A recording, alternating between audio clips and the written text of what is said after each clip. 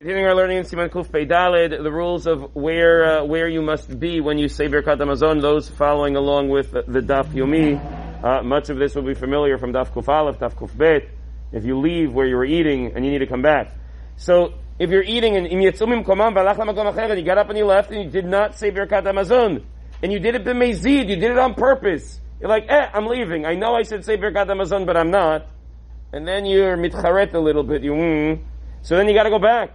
You really need to go back to say Birkat Hamazon in the original place, to say Birkat Hamazon there. However, if you didn't do that and you said Birkat Hamazon wherever you were, we do not make you go back again.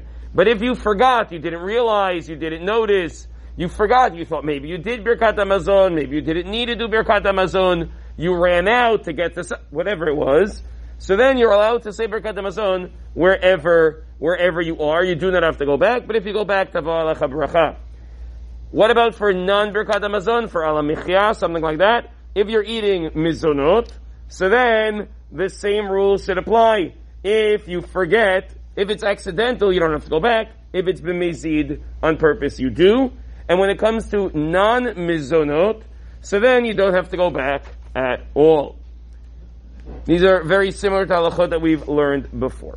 Now, moving on to that is, what if you have these sfeikot? You have all sorts of doubts about Birkat Hamazon, and so to explore the issue of doubts when it comes to Birkat Hamazon, we have to understand a little bit more about when you have to say Birkat Hamazon, what parts of Birkat Hamazon, what are you unsure about?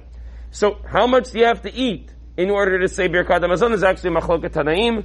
We assume that at the very least it's on a kizait, and it has to be a kizait betoch achilat pras, meaning you need to eat at least 27 grams of bread within 7.5 minutes.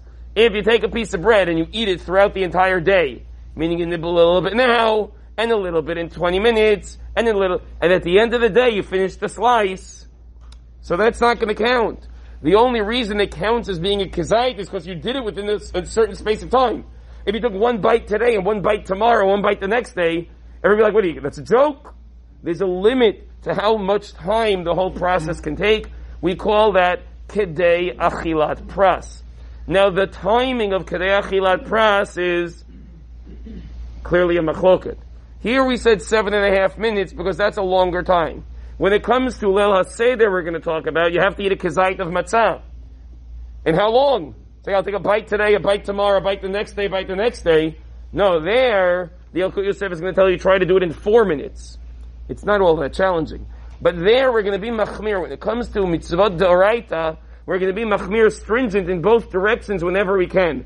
So when it comes to fulfilling the mitzvah d'oraita, we're going to use a smaller time, the 4 minutes. When it comes to do you must say Birkat Hamazon, we're going to use even a longer time, that as long as you ate that kazait within 7.5 minutes, you'd be obligated to say Birkat Hamazon.